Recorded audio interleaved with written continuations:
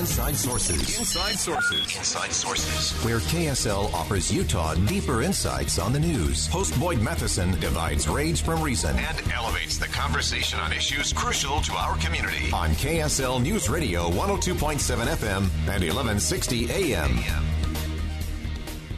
Well, when you look at the debate stage, it's often easy to think that that is the beginning of the debate. But like all things, the day the journey begins is not the day the journey begins. There's a lot more to a debate than you think. Let's begin. Think you know the news of the day? Think again. Well, it is debate day here in the state of Utah. We are actually broadcasting live from Southern Utah University. We're at the Michael O. Levitt Center for Politics and Public Service. And, of course, tonight at 6 p.m., you can listen to it live on KSL News Radio. We will have the second congressional debate, which will feature incumbent Chris Stewart, along with Democratic challenger Nick Mitchell, and Constitution Party candidate Cassie Easley. And as we look at all of this, it is such a monumental effort to put a debate together. I think we often think that the candidates show up and the moderator's there and they just start firing questions. There's so much more to it, and so we're really pleased to have joining us down here at SUU the Executive Director of the Utah Debate Commission, Eric Nielsen. Eric, thanks for taking a minute out of a very busy day for you to help us talk through what does it take to put on one of these things. Well, thank you very much, Boyd. It's great to be here. I'm happy to be on your show. Thank you. And thank you for agreeing to moderate this debate. We're really looking forward to this. We're looking forward to a great conversation tonight with the three candidates. And as you have gone through this process, you've been on various university campuses putting this together, but just give us a little behind the scenes, behind the curtain, putting this whole thing together. Give us some process. Oh, it's a long process. I think I should start with the board of the Debate Commission. Our board is made up of university partners and broadcast partners, and there's just a lot of planning that goes on. We have to we want to share equally amongst all the campuses across the state the opportunity to host a debate. They move around. Sometimes, for example, this year, the big debate that everybody's looking at is the Senate debate, and that's going to be hosted by UVU. In previous years, the Senate debate with Mitt Romney was actually hosted here on campus at SUU. Right. So it's a conversation we have with all of our university partners who's going to host which debates. We have to work with our broadcast partners to figure out which days work. We have to work with the Senate calendar, the congressional calendar, to make sure we're picking the right days. We had a little bit of a problem this year, and we corrected that. And it's always something new every day. Yeah, absolutely. And it is a complicated one, to be sure. You talk about just dealing with the congressional and the Senate calendar can always be challenging, especially in an election year. But as you look at that, as you've created these partnerships, which I think are fantastic with the universities, that's such an important part, I think, to have these on campus in front of the young people and have them. We know here at SUU, they are in the middle of this thing. They really are, and it's such a great experience for them. That's probably one of my favorite parts, is that we involve the students. We offer the opportunity through the programs like here at the SUU, the Center for Politics and Public Service at the Michael Levitt Center. We ask them to provide some students to come ask questions, and we have two students who will be coming up on stage and taking part of the debate. And I think I love that part. Yeah, so often we look at debates around the country, and Utah seems to be doing pretty well in terms of keeping them in the dignified category for the most part. But what is it that you hope people look at as they watch the debate or they listen to the debates? What do you hope that voters are taking away from all of this?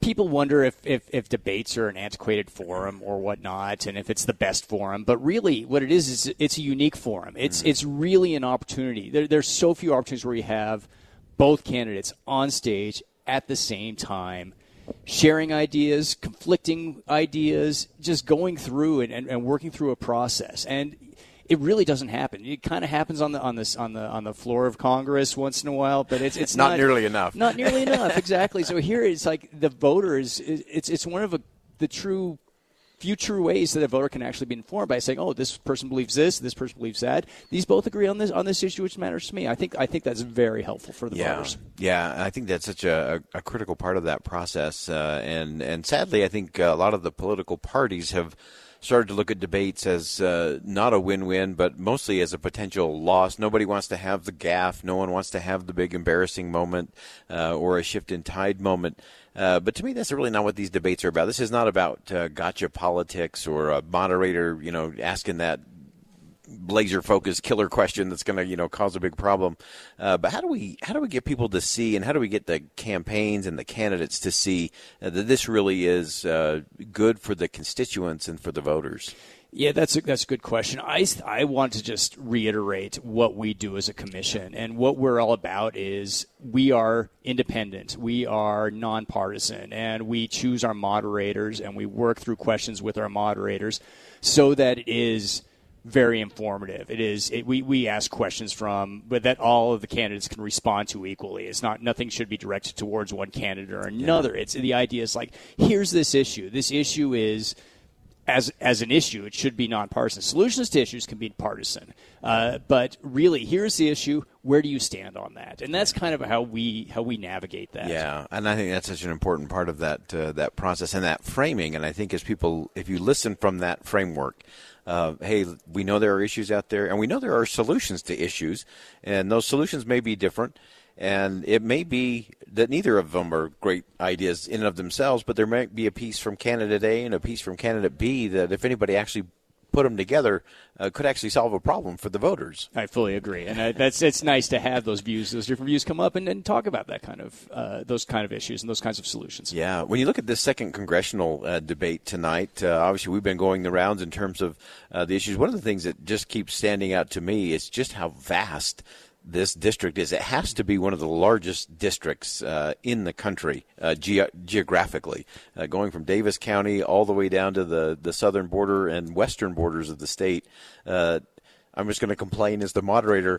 There are so many issues that could come up. This is such a diverse population in the second district, down from St. George to, like you said, Davis County, a wide electorate, wide variety of issues. You have urban issues, you have rural issues, you have agricultural issues, you have issues of homelessness. You have all sorts of things that the representative of that district has to adjust to. It's not an easy job. I don't envy the person who wins this election. It's a tricky one, and as I've thought about it, some people say, "Oh, we should try to do it this way," and of course the math of creating a congressional district has to add up. It has to be equal. So it's not like you could just say, "Okay, Salt Lake City is one thing." The numbers don't work that way.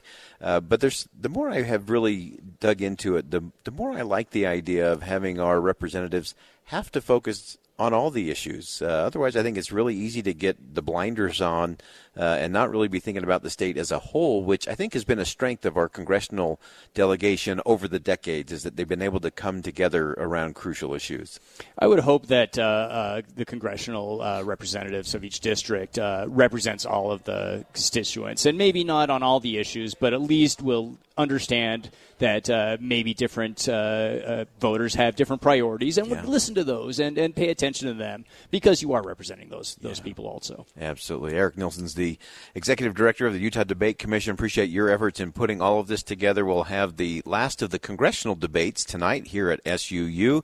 That'll be the second congressional district. You can listen to that live on KSL News Radio at 6 o'clock. And then, of course, they'll round out your exhaustive work for the year with the Senate debate at UVU on Monday at 6 p.m. You can also listen to that live. Eric, thanks for your efforts on this, for the Debate Commission, and the countless hours that go in to creating space for this kind of conversation. I think it's crucial for all of us to tune in and engage in this elevated dialogue. Thanks for joining us. Thank you very much.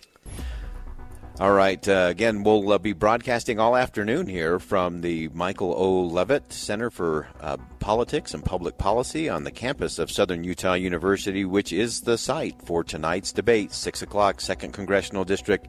Nick Mitchell, Chris Stewart, and Cassie Easley will all be on the stage. I'll happen to be there as well, along with some students from SUU and a few of our media partners as well, asking the questions. I hope you'll tune in, because this represents everybody. There's something to learn. There's problems to be solved and solutions to be had if we come together in that kind of conversation. We'll step aside. Much more to come from Southern Utah University today. Stay with us on KSL News Radio. Think Again with Boyd Matheson on KSL News Radio.